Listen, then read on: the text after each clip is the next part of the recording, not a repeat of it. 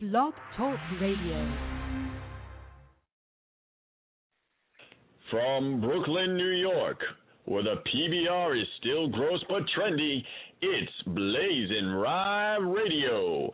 Tonight on the show, dance music legend Crystal Waters and best-selling author of At the Altar in Your Underwear, Alexis Asby, featuring the BlazinRy panel, plus guest co-host Tamika the Broadway Medic Kid.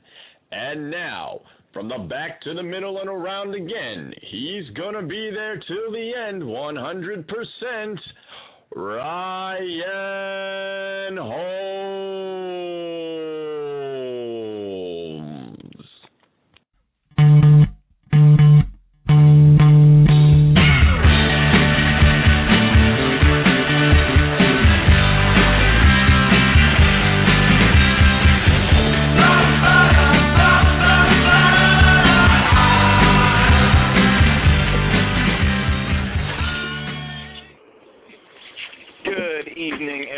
Welcome to BlazinRy Radio. Got a great show tonight. Crystal Waters, Alexis Asby. I'm digging it. But first, it's time to do something we always do on the show called the BlazinRy panel. I'd like to welcome my guest co-host for the evening, the one and only Broadway medic, Tamika Kid. Tamika, how are you? I'm good. How are you guys doing? I'm doing fine. And I'd also like to welcome my brother from another mother, Mr. Jonathan Weeks. John Weeks, how are you doing? Good, my friend. Good. Pleasure to be here, sir. All right.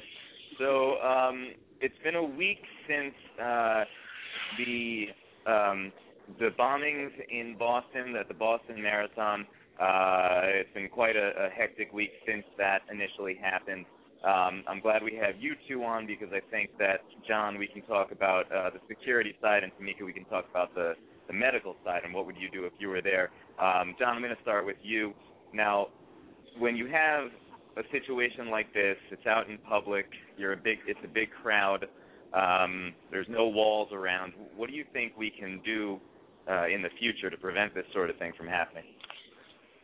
That's a tough question. Do you sacrifice security or for individual freedoms? Because there's not much you can do. We live in a democracy where everybody's free, and we have these events, and people come together. All you have to do is beef up security, because in terms of what they did, they followed the rules. I think an hour before the attacks, before the bombs went off, they did another sweep of bombs, and they didn't find anything. So it's a tough give and take kind of situation. I think they did everything properly, and the authorities should be commended for the job they did. It depends on how far you want to go in terms of a police state. A lot of people were frightened by what happened immediately saw the bombings, but it had to happen in terms of searching people's homes and whatnot. But there's not much else that could have been done, I think, in that situation. And thank God there were just more and more fatalities and injuries in terms of what happened. They caught the guys right away. They did a good job. And Tamika, you're a medic. You're working the marathon. You hear an explosion, you're fine, but you see people severely wounded. What is your first reaction? What do you do? Oh, I think we lost her. All right, we'll wait for Tamika to call back in. Now, Weeks, I fell asleep to Letterman on Thursday night, and I woke up at 4 a.m., CBS was on and all hell had broken loose. John Weeks, what was going through your mind during that time when this very intense chase began? Oh, man, I was thinking about all the people that possibly could be hurt. I think they were talking about, possibly alerting Connecticut police and my home state of Connecticut. I was worried about people there. I was worried about my friends in Boston, and, it was very scary and frightening, and it just harkened back to the days of 9/11. I was at GW in D.C. when that happened, and you could see the smokes rising from the Pentagon. It was very scary. And it just reminds me of that terrorism is alive and well in the United States of America, and we got to continue to fight on, abroad and then domestically. It's scary. And now it has overarching concerns with immigration, and I think that's going to feed into the new immigration bill. So it's going to be interesting to see how that happens and how that doles out and how politics plays into this, Right. Along with what you were just saying, we're from the same town, so when on Friday, didn't it feel like it was getting way too close to home, and it just got extremely scary for a little bit there? That's right, yeah. And I was worried about everybody there and the Elm City, man, and I'm happy that it's done and over with, and the authorities did a good job. They found them, and nobody else was hurt. That was a great thing. So. Now, Tamika, what I had posed the question to you before you got cut off was at the race. Say you were working it as a medic, an explosion goes off, people are injured, severely wounded. What is your reaction? What's the first thing you do? Well, I've worked a few marathons and races in L.A., and especially as a medic and EMT, you don't have any weapons of any sort, but you try and assess the situation and seeing safety. But also you realize that people are in a more vulnerable position than you are. So, you try and assess the situation as quickly as possible, which you saw a lot of people that aren't medically trained do by taking off some of their race shirts and tying tourniquets. Now, that was an extreme, example of, what people are willing to do for one another. The other thing that happened, which is interesting for this particular situation, is the bombs went off right at the finish line where the last full-on medical station is. So you're fully equipped to handle almost anything. And when I say almost, there is no way, unless you are on a literal battlefield of war, that you are ready for the traumatic injuries that, had taken place. But once again, you've been trained, you know how to improvise, and just the human condition of caring for someone, you saw everyone improvising whatever they could do to get the people that were critically wounded, out of harm's way. So it was an interesting scenario that happened, or event that happened, tragic, and also something like that. If they were going to do that, they did it in the best place for medical attention because, it's the end of the line. So everyone that is at the medical tent is right there waiting for people to come in through running.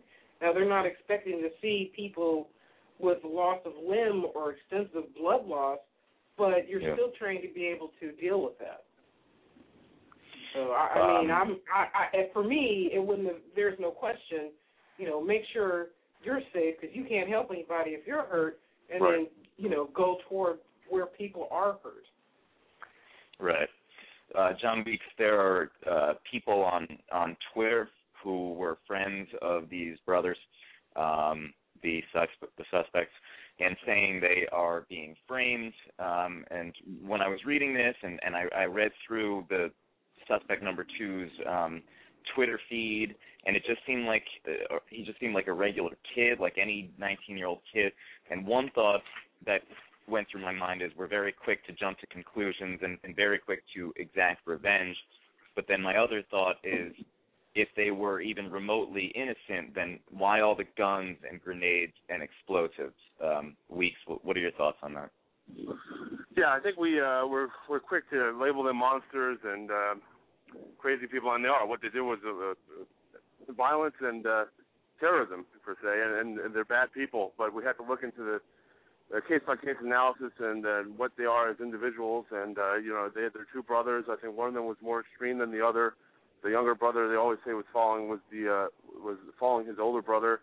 There was a religious extremism there, and there was a point in time where the older brother just turned to religion because he didn't fit in as American. And I think that's a problem. I think that's a problem individually where people have to come together and unite and unify. And there's always going to be problem people, but we have to, accept people for their differences. But also on a governmental and organizational level, we have to, unfortunately, keep an eye on some people who turn to religious extremism. And, we have that. It doesn't have to do just with Islam. It's every religion. It crosses all boundaries.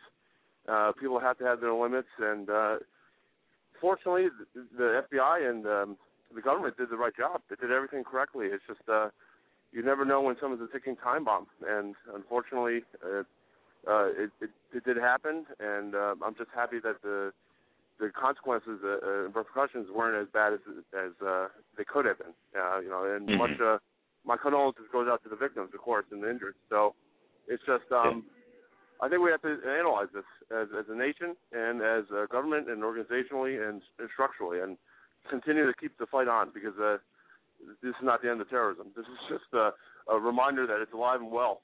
That's the scary part.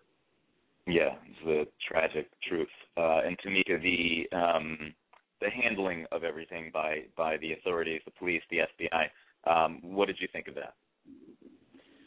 I think they did the best they could do under the circumstances, and the more information that's coming out, I mean, even today, the young man that's still alive is going to be tried as a civilian because of the information that they gathered that he actually is an American citizen.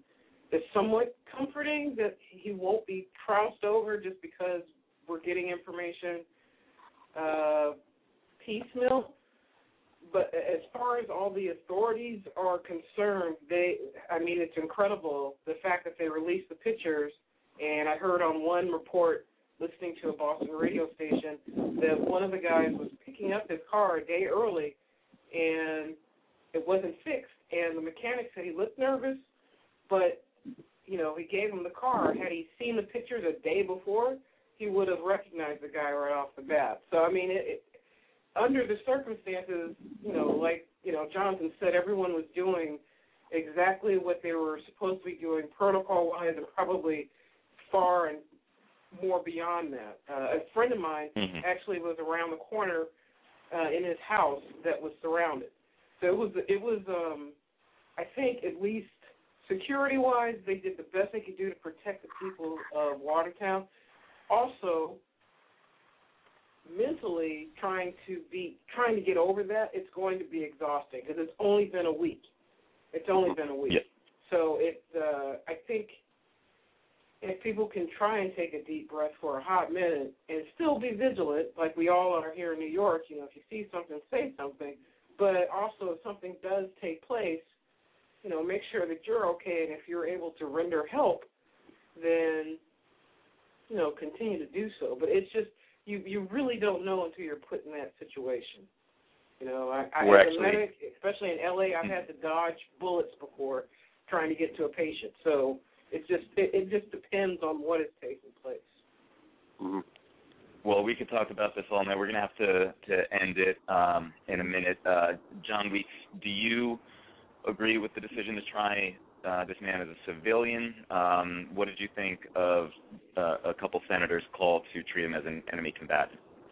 Well, I think the reason why they were saying to treat him as an enemy combatant is because they want to reduce his rights, basically. He wouldn't have an attorney, but I don't agree with that. I think that's a bad choice. I think what he did was a crime, and it's going to be used appropriately in the justice system. I think he should be tried as a civilian. He's a U.S. citizen, so I think it's the appropriate forum to do justice and to display it in front of the rest of the world. It's also a statement of democracy in our country and the fairness and the equality in our system. Even though this guy is a bad guy, we had to treat him fairly, just like any other citizen, and give him the due rights as he seems fit in this country. And hopefully, justice and the truth will come out, and we'll learn more about him and his situation, and we could apply that to future circumstances on a case-by-case basis. I think that's just how this country should be. There should be transparency in terms of that. I understand what the senators are trying to do, but I just don't think that's the American way to do it. And this is we're on the world stage here, and we have to act appropriately as a world actor, and that includes democracy, equality, and freedom and justice for everybody. Well, I think that's a good note to end it on. Of course, all of our thoughts go out to the victims of this terrible tragedy. John Weeks, Tamika Kidd, thank you guys so much for doing the panel. Thank you, Ryan. Pleasure and honor, sir. All right, John, take care. Take care. Bye. All right. We're going to take a beat now and move on to happier things. Are you ready, Tamika? Always. All right. Our first guest's new single, Oh Mama Hey, reached #1 last month on the Billboard Dance Chart. Please welcome to the program the divine Crystal Water. Oh, can you hear me? Yes, we can hear you. How are you? Fine. I can barely hear you. Oh, can you hear me now? Oh, I can hear you now. It was all the applause was drowning me out. Oh, is that fun? So, Crystal, thank you so much for being here. Your song "Oh Mama Hey" went #1 on the Billboard Dance Chart in March. How does that feel to be back on top again? How does it feels? It feels good. You know, you trying to come back. You got something to say, and thank God somebody wants to hear it. Did you ever think about making it into Obama Hey, and it could have been a great campaign rally song for the president? It was out kind of towards. I mean, I had written it not a while ago, but yeah, I had written it towards about January last year. So yeah, it could have been great for a campaign song after he won. Now, you were born in Philadelphia. You come from a musical family, raised in D.C. At 14, Crystal, you were the youngest person to ever be inducted into the American Poetry Society. How did you pull that off? Well, it was more of my mom. You know, I don't think I remember she found some of my poems and she read them. I know one that she really loved, "Beautiful As You." I remember that. And she handed it in, so I really didn't know anything about it until I got the award and it got placed in the book. I have no idea what that book is, but I don't think I really thought about it until you started writing music. And I thought, maybe I am a good writer, so it did come in handy. And so, speaking of writing music, you went to Howard, studied business and computer science, and then you wound up working as a technician for the Washington D.C. Parole Board. How do you go from that to music? I've known a lot of computer technicians and can't picture them as dance music divas. I can tell you very easily, when you work for the government, they hand you this piece of paper that tells you how much you're going to make in the next 12 years, the G4, G5. And I remember seeing that in like 10 years I wasn't going to be making any money. So I was like, I need money. I had children and I wanted to buy them bicycles, and I went in, I did some background work just to make some extra money. And once I got in the studio, I knew that was it. So that's when I put my foot down and said, I'm going to do it. Most people leave music to make money. You ran towards it to make money. Yeah, I remember I sang 3 songs and I made like $600. Mm-hmm. For me, that was at that time that was a lot of money. So sure. I'm sure my parents and my friends thought I was crazy. They weren't too happy with it, but it all worked out. I stayed at my job like for a year and a half after Gypsy Woman went to #1 because I was keeping my health insurance. So I really didn't think it was going to last more than a couple of years. But at some point I realized this was it. Yeah. Tamika, I know you're chomping at the bit over there to ask Crystal a question. Well, in light of your beautiful musical history and poetic history, I was looking through a few things where in Living Color, I believe, did a parody of one of your songs. I'm just curious, were you upset about that, or you were like, hey, that's more, playtime with it? Well, that song kind of made me infamous at that point. I remember getting phone calls from my attorney and said, only famous people get parodied. I don't think I got it as bad as some of the other people. So I'm like, in hindsight, it's not that bad. I think at the time my family was more hurt than anything because, right. I'm somebody's daughter, somebody's exactly. Well, I was curious about that, too, because, Living Color back in the day was, an up-and-coming or a big show for them to do that, but in the same context, here it is years later. Well, Oprah got an apology. I think if I make $1 billion, I might get one, too. I'm holding up. I'm holding up for that. I heard that, girl. All right. Crystal, I read that you trusted a psychic that helped your music career. Is that true? Well, what happened, I was at the parole board, and I was complaining to my mother, and she was really into spiritual stuff. She said, go see a psychic. So, my friend at the time, it happened to be that weekend, there was one in town at, like, a Unity church, and we were all excited. I got up to go, and on the way down, we're driving down, and I lost my voice. Like, I woke up, I was talking fine. So by the time I got to her, my voice was gone, and she said, well, it's something you need to do with your voice. If you don't do it, you're not going to be happy. And I was like, yeah, right, that was easy to say because I lost my voice. And I was very shy at that time, and I said, I'm thinking she's thinking public speaking or something like that. And I get back to my job, and my friend at the parole board, he says, well, I have a cousin that has a studio. He's looking for background singers. He said, I'll go if you go. I said, I go if you go, and that kind of thing. So that's when I went and did it, and that's when I knew, you have that feeling that I love doing this. I got to do this.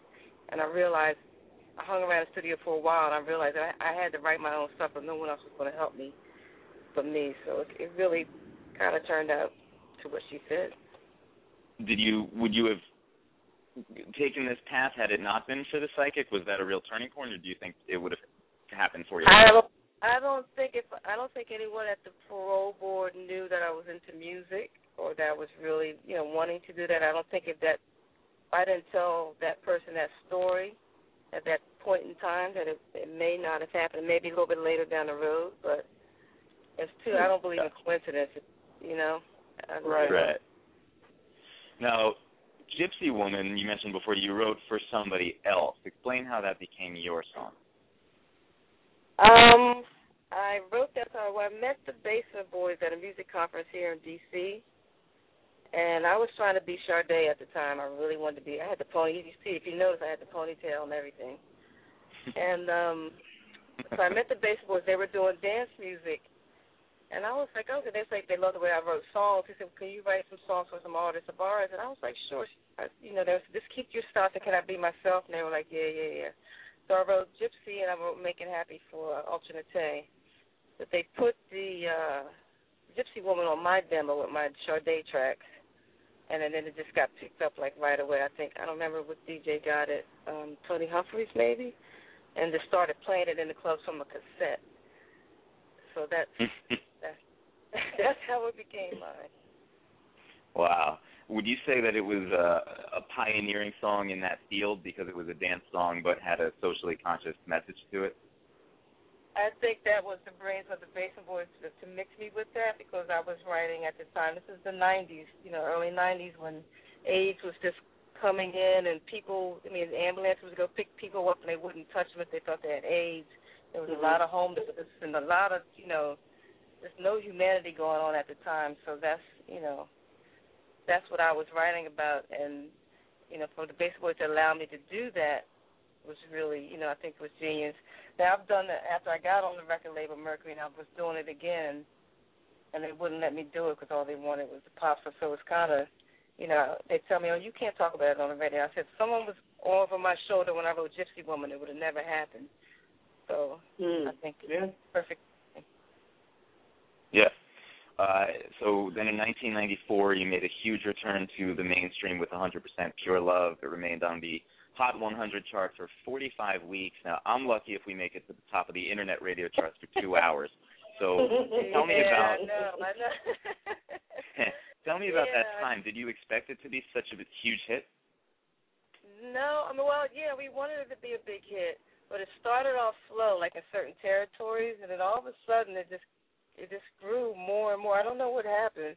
It started off really slow, and it just lingered and lingered, and by the end, in February it started. By the end of the year is when it really caught on.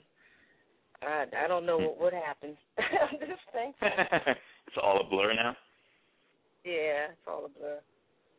So your music has been sampled by many, many people. Which stands out to you as the best use of your music, and which stands out as the worst? I think the recent remake that Alicia Keys did, I don't know if you've heard it, it actually captured the emotion that I was trying to put across about Gypsy. She changed the words a little bit, brand new me. She's like the only one that really captured. Everyone else, I think, was just trying to make money off of it.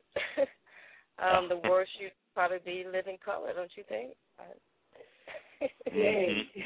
Well, okay, speaking of that, which is not about Living Color, your music I've heard more mixed in with overseas DJs like Giles Peterson and Peter Kruger and Deutschmeister. Why do you think your music is? It's popular here, dance music, because I know that I've danced and sweated the night away dancing to it here. But why do you think maybe the European market might be a little more favorable? Well, when dance music died here, the European market never died. They were imitating us in the 90s, but by the time 2000 came, they had gotten it down and gotten it better. So I used to spend a lot of time overseas, so I was still popular overseas because, dance music was still popular. And I tell you that Gypsy is remixed at least once or twice a year, and we've had to kind of put a price on it and stop diluting it because everybody's kind of everybody has a bootleg or a remix, So. And Crystal, what's your take on dance music today? What do you think of the new DJ / house / Skrillex fad that's going on? Well, I can tell you that most of the dance divas are kind of upset that they're taking all the money, that they're getting, they're getting all the shows. It's kind of wiped out a lot of shows for a lot of people. But I'm not mad at them. They're still pushing the envelope. They're being creative. They're starting to get a little too much the same pattern. But I remember at the end of the 90s it went into the techno thing, and it had lost a lot of its soul, which I didn't care for. But I think a lot of the melody and vocals are coming back now, so I'm really happy about that. So and what do you think about – I'm sorry, go ahead.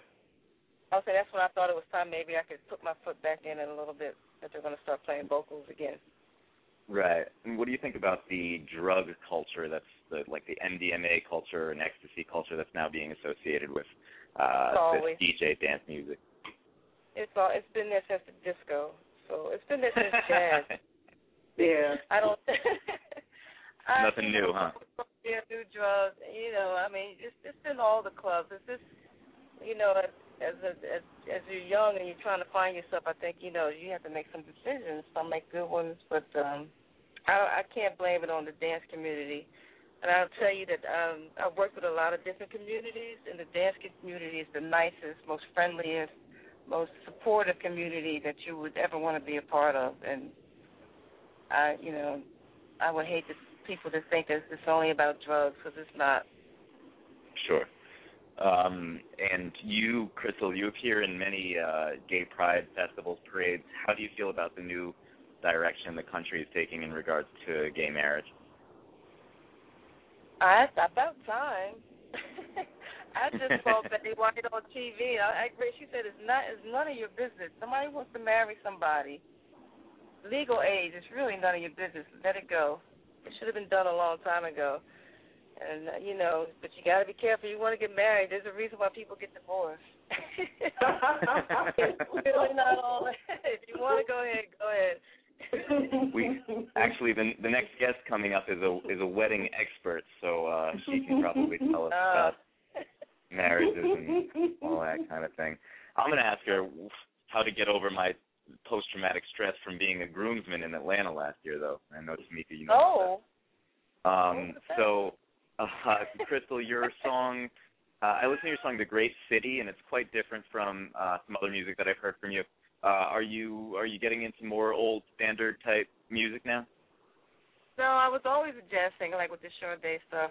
And if you notice, Gypsy's even a jazz melody. And I started the jazz album. My father was a jazz musician. My family, they always say, when you're going to do some real music. So I'm going to finish that. I'm going to write a book about my aunt Ethel Waters, because everyone else has been writing books making money. And I was like, why don't you write a book? Because I have all the family inside story. And I think along with it, I'm going to do a jazz album, some of her hits and some of my favorites. I'm good at it. It's one of those places where you feel really comfortable. So it's something I have to do. I'm going to have to do it soon. Absolutely. So we're going to play a game right now. We always play on the show. It's called Hot or Hot Mess, where I give you, Crystal Waters, a list of things. You tell me if they are hot or a hot mess. Are you ready? I'm ready. Let's open it up. Love the mess, come and get you. Oh, love the mess, love the mess, love the mess. Please love the mess, love the mess, love the mess. All right, first up on Hot or Hot Mess, Avicii, Hot or Hot Mess, Crystal Waters. He's hot. He's hot. He's hot. He's actually working with Miles Rogers. That's hot. Oh, okay. What about Deadmau5, Hot or Hot Mess? That's a hot mess. He got that. He got to be hot with that head on. A little too opinionated for me. You think it's just his appearance that makes him a hot mess, or the music too? Well, he's a little too opinionated for no good reason. I don't see why he's an expert. I don't know. What about? But it just, What about Skrillex, Hot or Hot Mess? Skrillex? Mm-hmm. I don't know. I don't.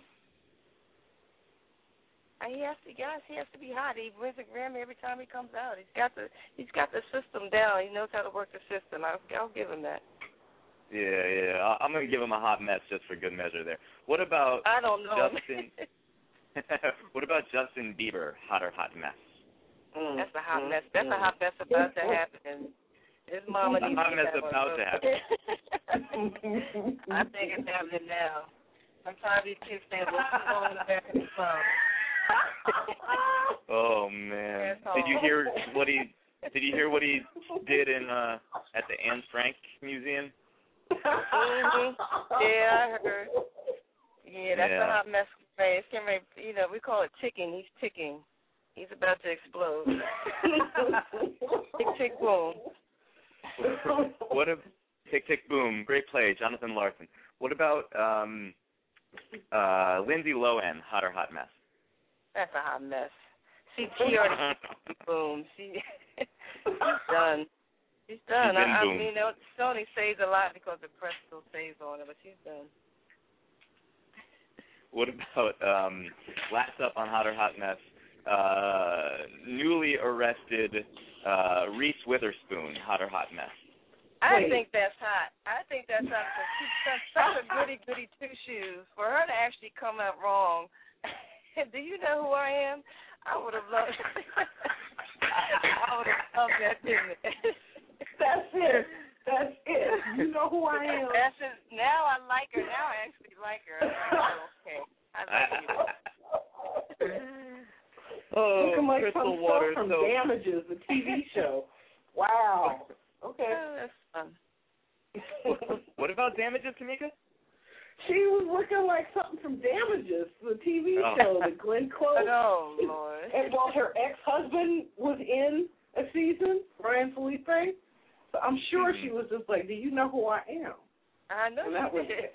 And that was it. Bobby rolled her eyes and drunk, too. That was we ain't heard the last of that one. Boy, woo. Kids are growing up, too? Forget it. So, Crystal, you have won a Billboard Award, gotten 3 American Music Award nominations, 3 Billboard nominations, 1 VMA nomination. What is left for you to accomplish that you have not yet done?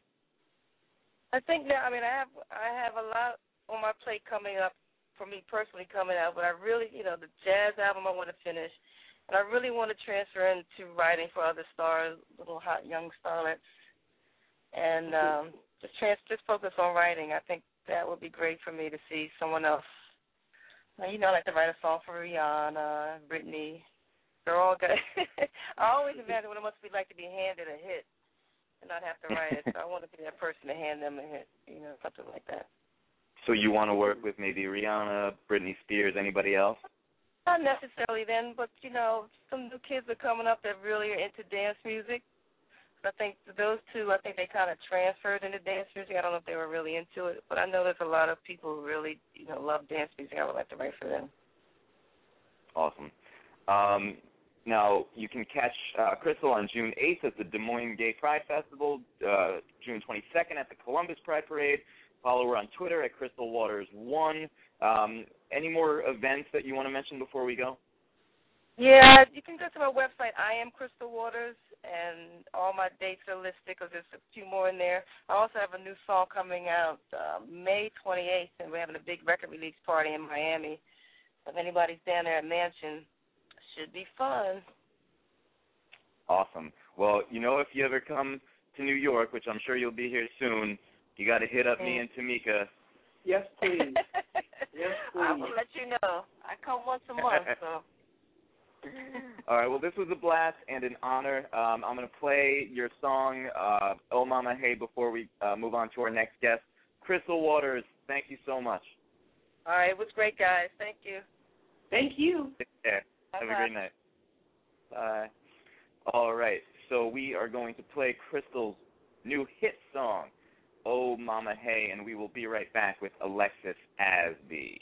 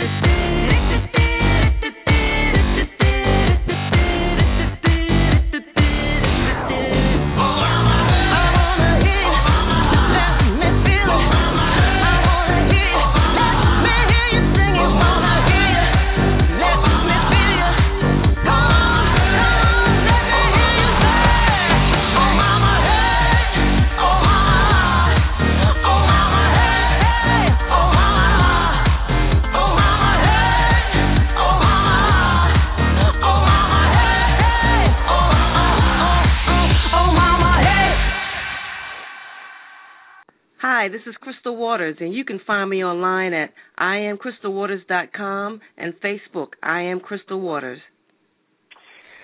Tamika Kid. Yep. How you doing over there? What's up, man? I'm good. The ice cream truck finally left, so I'm able to not go out there and be crazy with them just yet. Oh, my God. That ice cream truck sound, I think that's going to drive me to be institutionalized one day. Yeah. I don't know what I'm going to do with them just yet because they park outside the window, but I don't know. I've hollered out once already that I'm a good shot, but who knows. But that's okay because I still, I might want some ice cream, but I don't. I think it lost me. I lost a tennis match because of that. That ice cream truck was driving around the tennis courts in Brooklyn once, and I was getting so angry. My opponent thought I was getting angry at him. I'm getting angry at the damn whatever that Weasel song is, losing it, and so annoying. It's that crazy song. I don't know what it. And I'm afraid that when the kids are out there, I'm going to go out there and be so vexed and just scream, "Give me some ice cream!" that it loses its point. So I don't know. I'll have to deal with that.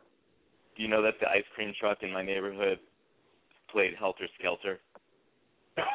Now, see, that I could get into, though. That's not true. That's not true. The other one, that's the other one that I was an old telling joke. no.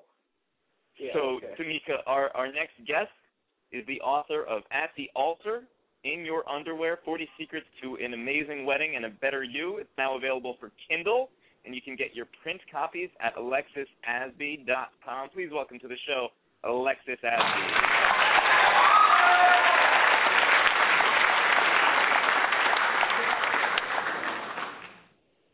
Alexis, how are you? Hi, Ryan. Can you hear me okay? We can hear you. So, do you prefer Alexis or Allie? I don't know. Do I like you or not? Most people don't. Here we go. All right, then Alexis. So, you can call me Allie. Allie, and are you? Am I pronouncing the last name correctly? Asby? Okay, so I am. Yes. Awesome. So let's talk a little bit about you. You've done over 3,000 weddings in 20 years. Now, I had 3,000 in 2012 alone, but that's still quite an accomplishment. Explain the title to me of this book, At the Altar in Your Underwear. I'm sorry, I didn't hear what you said, that you did 3,000 in 2012? That's just what it seemed like. I was in a wedding every other week. Yeah, I got it. You were in a wedding in 3,000. Yeah, I didn't get married 3,000. I was going to say, you must be very, very busy. Yeah, and very, very broke. Or crazy. Well, that's true. So the title of your book, At the Altar in Your Underwear, what does that signify? So when I was doing weddings, what I did is very often I would deliver a box of bouquets, or I would present a beautiful room to somebody or an environment. And, very often when people are designing weddings, it's a one-of-a-kind situation. So they didn't know what they were getting. So I would present flowers or a design or a service. And every time I did that, at every wedding, I always felt as though I was standing in my underwear. And it was an incredibly vulnerable process. And even though it was uncomfortable for me, and, it is for anybody who's standing in their underwear in front of strangers, it was incredibly liberating as well. And it was also quite a privilege. Mm-hmm. And so that is how the book became At the Altar in Your Underwear. That vulnerable place. And you say that weddings come paired with expectations from friends and other loved ones. What kind of expectations? Well, your mom has one idea of what she wants you to wear. Your friend has another idea of what she wants you to wear. You may or may not know what you want to wear or how you want to do your event, or what kind of an event you want to have. So expectations are very often a big stressful point when planning a wedding. Your groom, for example, may have an idea of how he wants to do the wedding. And everybody comes with their own idea of how you should do it. And what leads people to feel alone when they're about to get married, even while their friends and family are constantly surrounding them? Well, I've met with thousands and thousands of couples and people who are involved in weddings, and the common denominator is that even though they're surrounded and they have all of this input and people that are they're supposed to be there to support them, they're truly feeling emotionally unsupported because they actually either don't know who they are, they don't know what they really want, they're getting confused, they're stressed about merging two families, they're often stressed about what this really means as far as the commitment. They're stressed about the expectation, they're worried about the unknown. So that's what I mean by they feel alone during the process very often. I have a wedding I'm attending this coming weekend, and one of the bridesmaids just had her baby 5 weeks early, so now everyone's healthy, but she won't be able to attend the wedding. How would you handle a situation like that? I would just love her and give her as much grace as possible. I mean, shoot, she just brought a life into the world. That's a pretty amazing, amazing deal, and it's new for her too, I'm sure. And I would just really love her and wrap my arms around her as much as I possibly could, and just say, hey, you are having a once in a lifetime experience, and you need to be there for that baby right now, and we're going to be okay.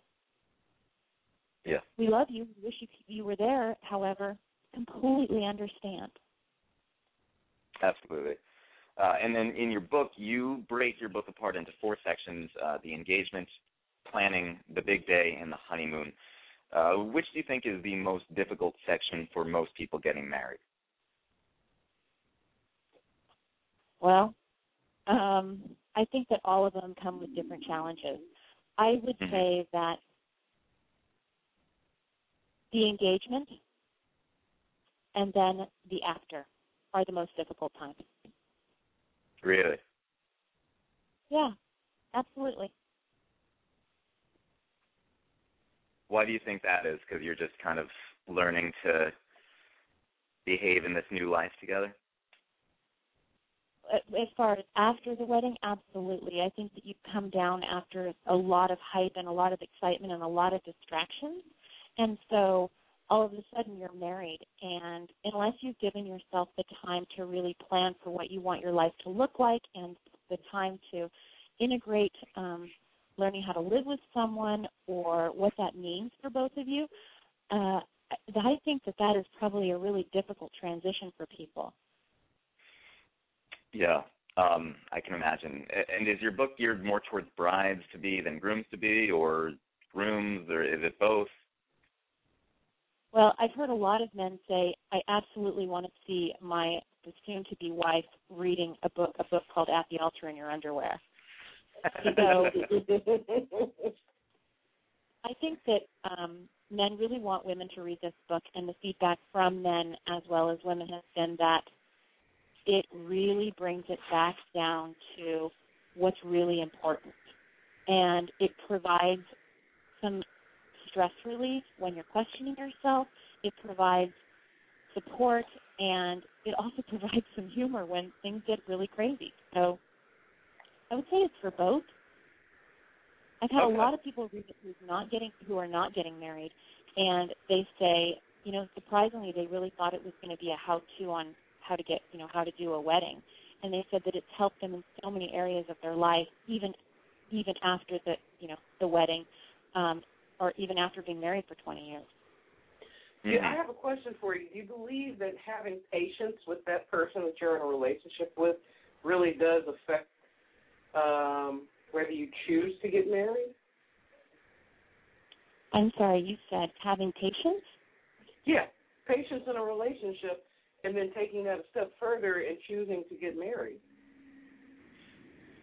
Yeah, I would say patience is a really critical and important factor in any relationship. Yeah. For instance, Go ahead. For instance, the patience that Tamika lacks with me.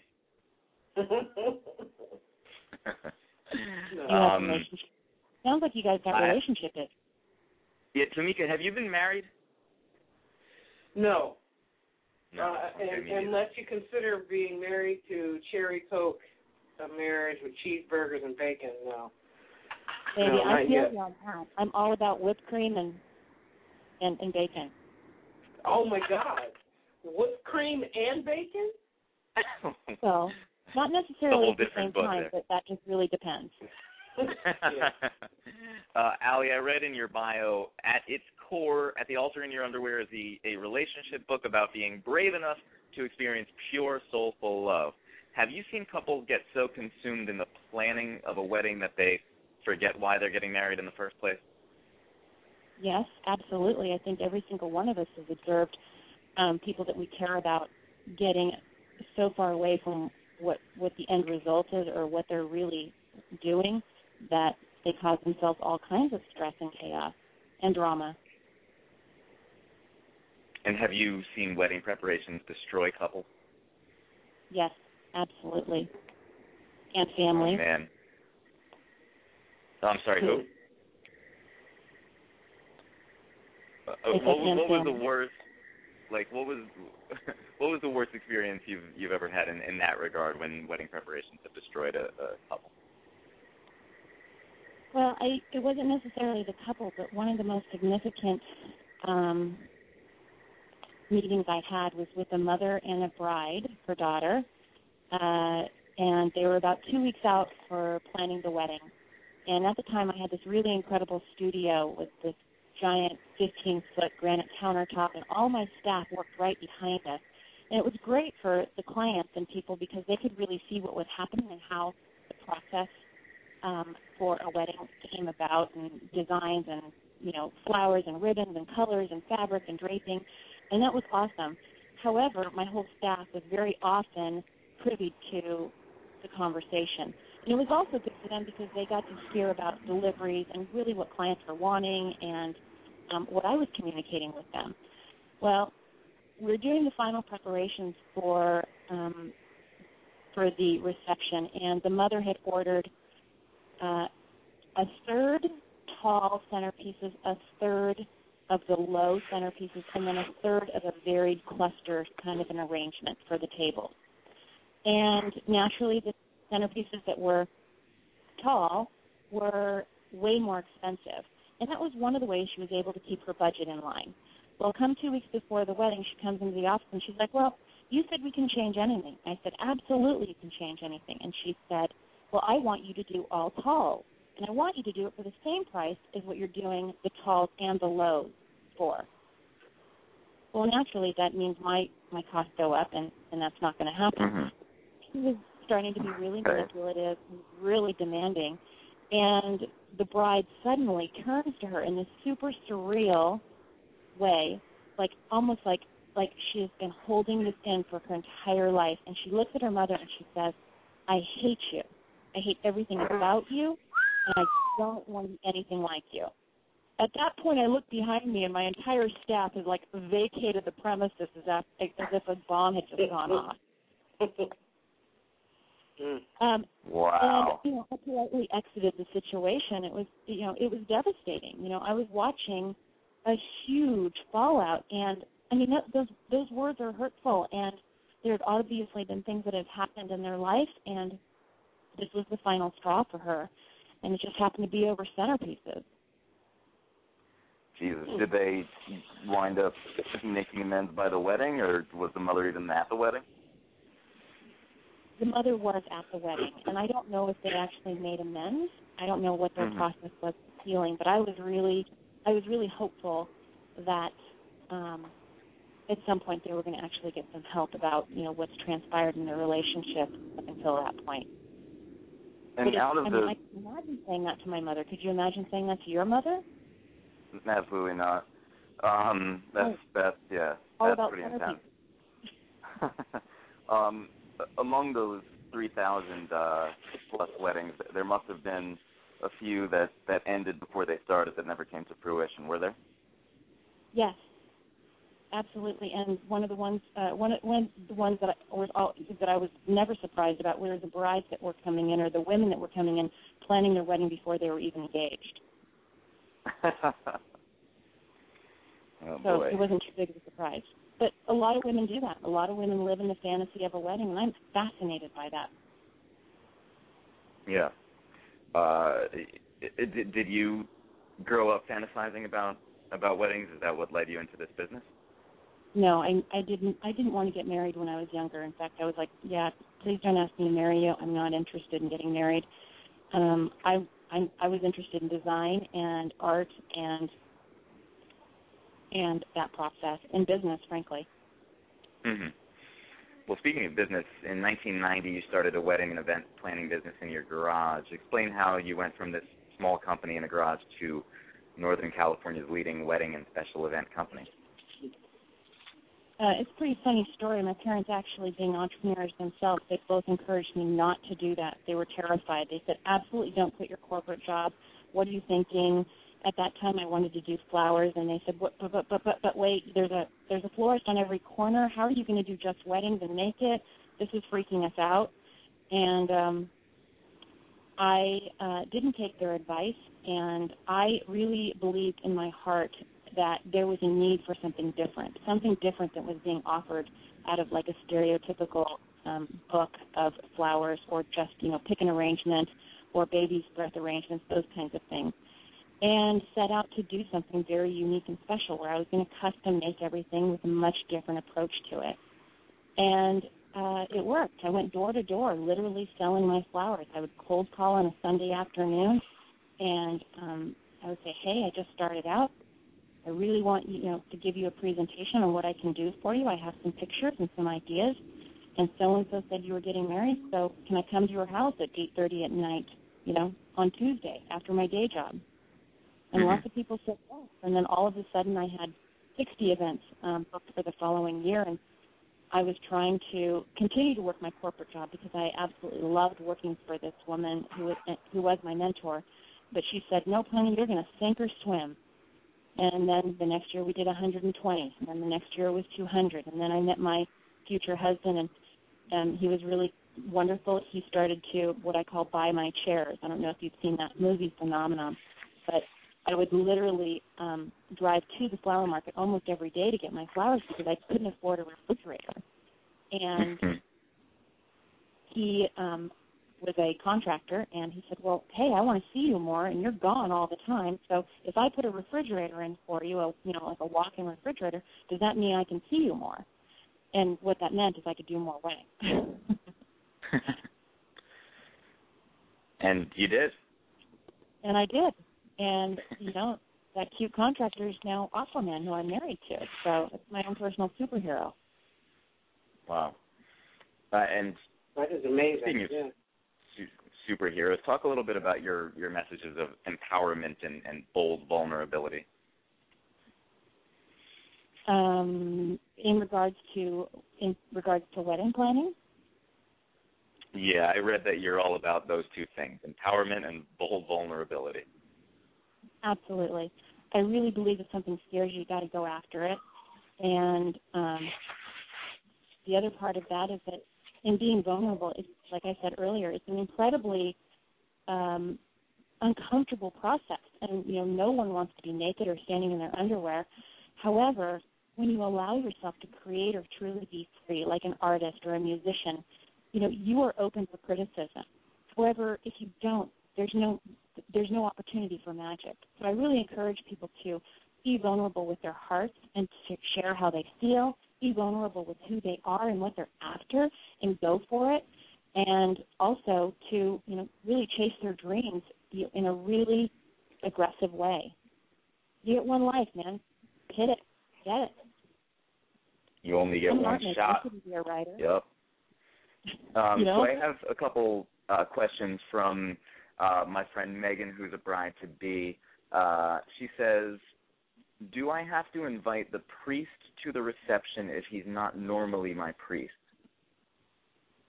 No.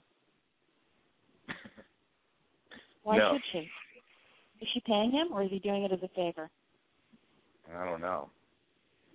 If she's paying him, then absolutely it's a straight business transaction and it's a service. Thank him so much for his services. Send him on his way. If it's a favor and, he's giving his time, then I might consider inviting him. But if it's just a priest that she's paying to marry them or, a master of ceremonies, then I think he's happy if he just got a check. And what do you say to friends that probably we should go to? Right. But what do you say to friends that say you should invite somebody additional? She wants to know. So the friend is actually asking to invite another guest?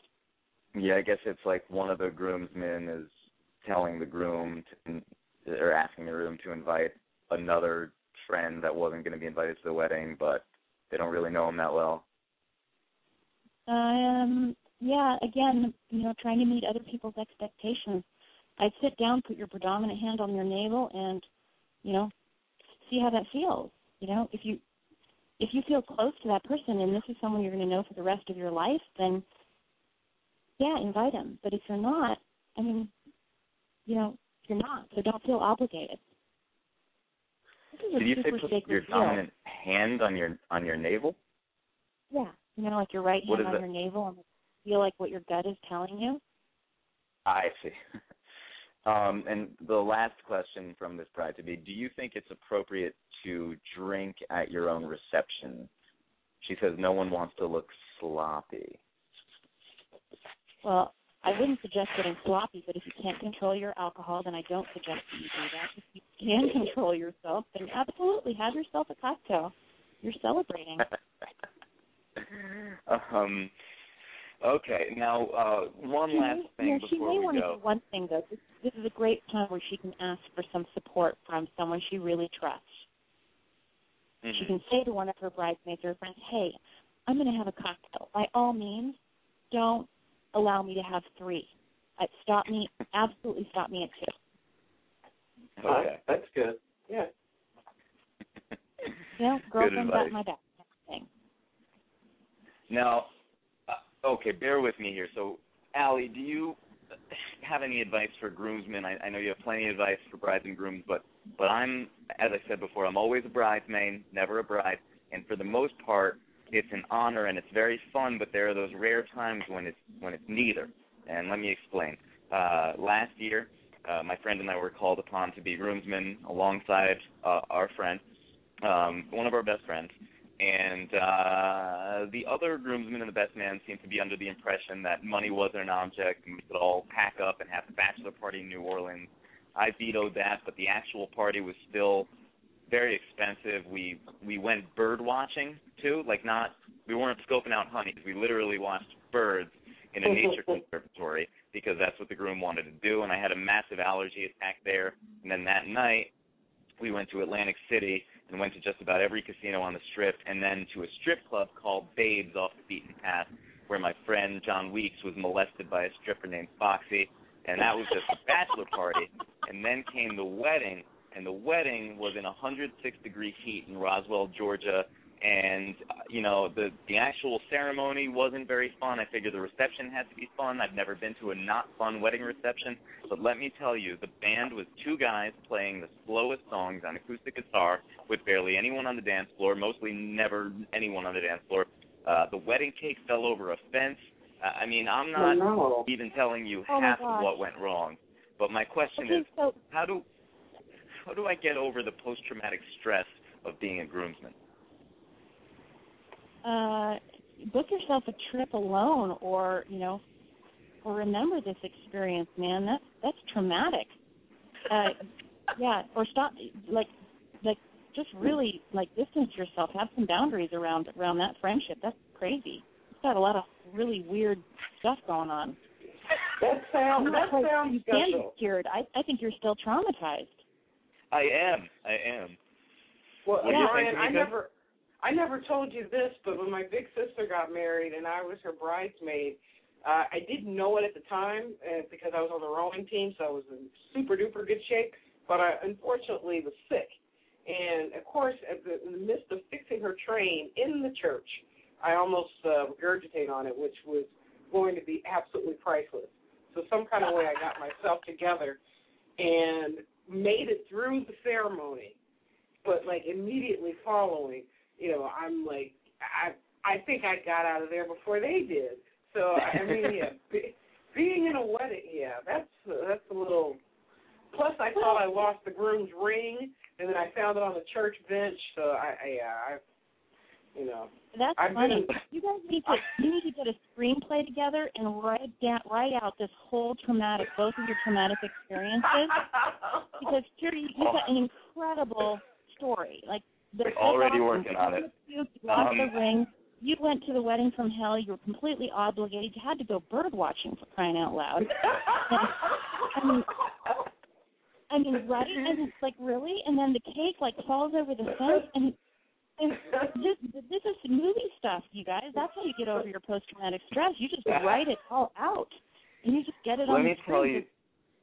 Let me tell you, the bird watching, so I had this huge allergy attack. I say we're about 3 miles into this trail, nowhere near, anything. And I said, all right, I got to go inside because I was having this allergy attack. So then I go in the building there where this woman kept on shoving bird DVDs down my throat, and she didn't know how to work the DVD player, and I didn't care about the DVDs. I was just trying not to sneeze, and she was like, oh, you should watch this one. And I kept watching these damn movies about birds, and all I needed at the time was a Claritin, but I couldn't, get to any until the rest of them got back.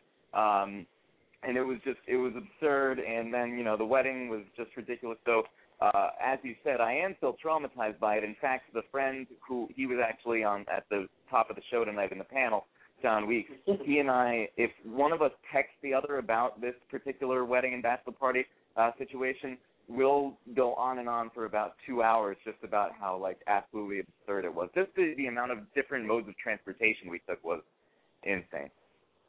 So do your friends listen to your show? I really hope this one doesn't. I really hope the groom I hope the groom does not listen to this segment. It's too late. Okay, and then you had to go to a strip club called Babes? Was that Babes off the beaten path. Not just Babes, but Babes off the beaten path. I mean, this is I just think you have Hangover 3 material here. We probably do. Because I lost my voice at my sister's wedding and still had to give a toast, so I was shouting through the microphone and then ended up missing the entire reception because someone gave me 800 milligram ibuprofen and I passed out in a banquet room. The only way you guys are going to get over your control issues and your post-traumatic stress is if you get some sort of redemption. That's my advice. So the book is At the Altar in Your Underwear. Her website is AllieAsby.com. You can follow her on Twitter at AlexisAsby. And anything else you want to promote before we go? I'm going to be at Wenty Vineyards in an appearance. And, just keep in touch with me and, let's be friends. And tell me your traumatic stories. If you don't make a movie, I'm going to. My friend keeps insisting I write a book called Always a Groomsman, so I think that's in the works. Groomsmaid. You need to be a groomsmaid. That's always a groomsmaid, never a groom. Exactly. All right, Allie Asby, thank you so much. This was a blast. Absolutely, Ryan. Hey, thank you so much, friend of Ryan's who almost puked. It was nice to talk to you. Yeah, right, Tamika. Yeah, no, thank God I didn't. Yeah, I'm really glad I did not throw up on my big sister's wedding train because the fact that I was sick behind it, I still have not been able to live that down. And they're still married, so it wasn't a complete wash. Well, even when those things do happen, and she's always going to love you, I'm sure. Those are kinds of things that make weddings memorable, and you guys can laugh at them, but I'm really glad you didn't. I couldn't know. Thank you, though. All right, peace, love, and rock and roll. Thanks, guys. All right, Allie, thank you. Have a good night. All right, that was Allie Asby. So, Tamika, before we go, that's this news anchor in where was it? North Dakota. Dakota, yeah. His first moment on the air as an anchor, he says "fucking shit," and he gets the boot. Okay, here's my analysis. Did you watch it? Did you watch the clip? Yeah, I watched it, and here's what I think. If as an actor, if you're on stage and you flub a line or something, you just instinctively spend the rest of that performance being amazing, just doing everything even better than normal. So the fact that this guy had this big mess up and then went on to deliver just a god-awful anchoring appearance. I've never seen an anchor as awful as this guy. The fact that he did that just proved to me it seemed like he doesn't really have it in him. So I feel like they wanted to fire him anyway, and this was the kicker. What do you think? I think he was thinking, it's just I mean, I don't know where the guy went to school. I think he was just thinking, oh, it's North Dakota. Nobody's ever going to see this. Well, check this out. People in North Dakota, they watch the news. Beyond that, what I told you earlier, he looked like he was nervous and just trying to cover. In his effort to cover his nervousness, it made it worse. But in that situation, when you're live on the air and you are expected to introduce, the following news story, like I said, it was a news story about a major ATV crash. I bet at some point he probably thought he wished he could have been in that crash as opposed to trying to deliver the story, because it was just bad. It was really bad. Like, I know I've been bad, but not like in a national audience like that, to the best of my knowledge, in front of the camera, especially since I work behind the camera. But my goodness, you know what? I bet you money he gets picked up by CNN, because those folks, who knows what's going on over there? And I said it. I absolutely said it, because that was. Don't worry about it. CNN. They it's like, remember when the whole Obamacare thing? They said that, oh, the Supreme Court struck down Obamacare, and then like 5 minutes later, they're like, no, it didn't. And then on the Daily Show, they had this whole thing where Jon Stewart kept on playing these different clips of CNN saying that the Supreme Court's credibility was taken away, and then he's like, right, their credibility. I'm concerned, because it looks like something, what we just went through this past week, it reads like something that I read, most folks read in high school, like 1984, or Brave New World, or anything like Minority Report, anything that where the news, we all know the news is manufactured, which is why we almost trust each other to try and find out information before you turn on the news, to some extent, or depending on what news agency you think is really pulling a full train that evening. Because the guy, like the reporter that we were talking about in North Dakota, I don't think he was set up, but they just let him go ahead and fall off that cliff. And like I said, now we're talking about him, he might get a shot somewhere else. But I bet you one thing, if he does, he will always remember that his microphone can be hot, or AKA on. Yeah, and now everybody, every morning show wants him on their radio show, but we'll see if that'll actually turn into a career now. Because to me, he doesn't seem like a good performer. The other thing is, what's odd to me about the firing is, if they didn't already want to fire him, then it's weird to me that they would, because nothing ever happens in North Dakota. They should be happy that their station is getting so much attention, Like, it seems to me that they would want this kind of attention, so maybe they would want to keep him on, but I think they wanted to get rid of him already. Something was up. But again, not to put this guy in the same category, because, Wolf Blitzer used to be good, but I don't know what happened, over the recent years. Maybe, I don't know, maybe he got too much of the Kool-Aid. But this guy would have been more entertaining. Up there as entertaining as watching Bloomberg, our mayor, try and speak Spanish than what we just watched in the recent week, or what took place with some of our media news outlets. It's a bit disturbing, but a lot of us are smart enough to actually try and go to the source, and especially being on the Northeast, you actually may be able to find somebody that can give you actually blow-by-blow detail before it's even on, a news outlet that's going to try and filter it. I mean, I'm one of the people that if I'm up at 3 in the morning, I might watch the news because it's really not that filtered and you actually get the real news. If you're watching it at 7 in the morning, it's different at that point. By 10, it's different. So what's new? The thing with this guy, what time was his news being broadcast? Was that an 11 o'clock or like a 5 I don't know. p.m.? I didn't even know they had TVs in North Dakota. Well, I don't know what time it was. At the very least, we know now. And you saw his co-host. She looked shocked, but she also seemed like she had been trained to know that the mic might be hot and actually was trying to do a good job. Yeah, it's North Dakota, but you know what? She's on the air in North Dakota. It's still one of the 50 states. So, I don't know. And what you were talking about before about CNN and the credibility and everything, I think for the most part we're talking about what happened this past week where they said that an arrest had been made after the bombing in Boston, and then an hour later or so they said no arrest has been made, and then you have a video of John King, who broke that report that it had been made, saying, like, he's reading a text on his BlackBerry or whatever, African-American Berry or whatever, and he's like, oh, okay, so no arrest was made. If people are saying an arrest was made, they're getting ahead of themselves. And then, like, I mean, he's talking about himself there. He was getting ahead of himself. So, yeah, you can't trust those mofos over at Cable News Network no more. Well, and you know who they're affiliated with, but I don't want to say the name because I know you've already got a problem with them. Who? Time Warner?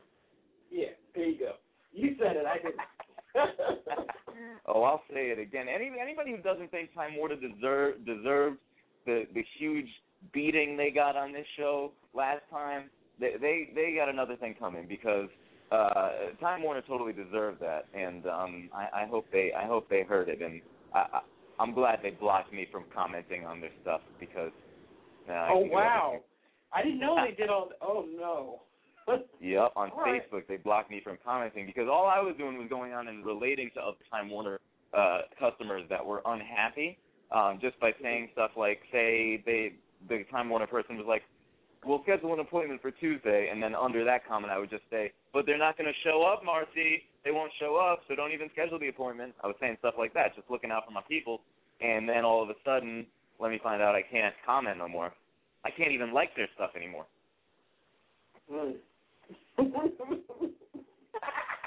Wow.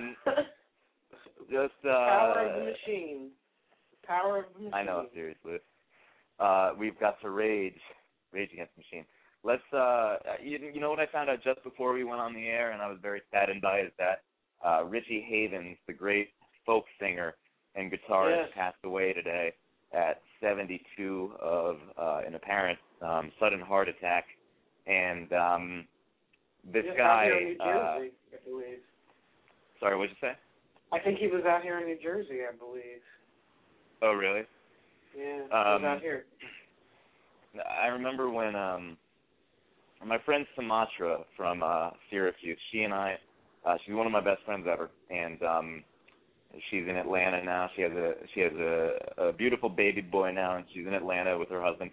But she was in New York for a while, and when she was here, I had like a little Sumatra appreciation night, and I knew that she loved Richie Havens, and I love Richie Havens ever since I saw him on that Bob Dylan 30th anniversary concert in '92. So I took her to the Highline Ballroom as a surprise, and like gave her the ticket while we were in line, and she was so excited, and it was a really awesome night. And then we also like went to when the old Virgin Atlantic, the Virgin Megastore was in Union Square. Mm-hmm. He was doing a signing of his CDs, so we went and took a picture with him that you can see on my Facebook, and we met him. And he was just an incredible talent. It's very rare you hear a voice with that much grit and soul in it, and that guy could play the guitar faster than anyone I've ever seen. So I just wanted to say rest in peace to Richie Havens, and he gave me a lot of good memories. Were you a fan, Tamika? I'm sure I've heard his songs, but I cannot place them right off the bat. Mm-hmm. But I did see that right before I got a hold of you. Yeah. And I know that is a historical piece of musical art, an artist that is now, at least he was able to leave his art behind with our generation. Because I believe he spanned at least 3 to 4 generations. He was in the 70s, I believe. Yeah, he was part of the whole Greenwich Village folk movement, you know, with Bob Dylan and Joni Mitchell and everyone. Mm-hmm. So we'll be back next week, Monday, 8 p.m. I want to say also a rest in peace to my neighbor, Sean Donnelly. Rest in peace, buddy. The Elm City will miss you.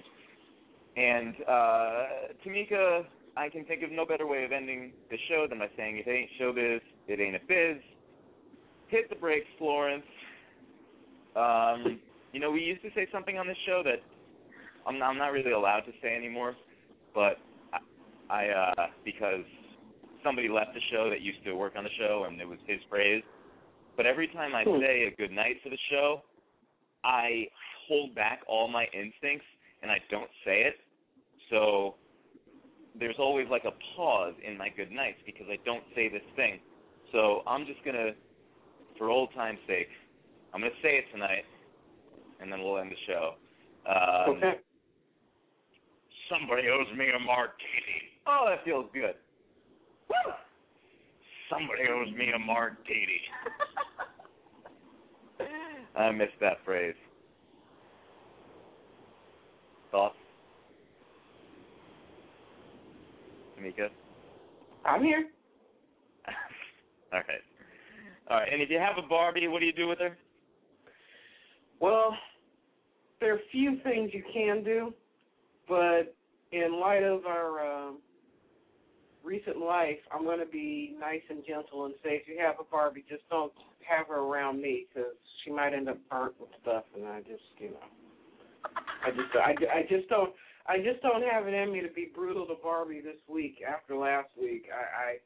I'm going to show some discretion here. So, I hear you. It was a rough week. Yeah. All right, Tamika. Well, thank you so much for doing it, and have a wonderful night. You too. Absolutely. We'll see you next week. Talk to you soon. Good night, everybody. Bye.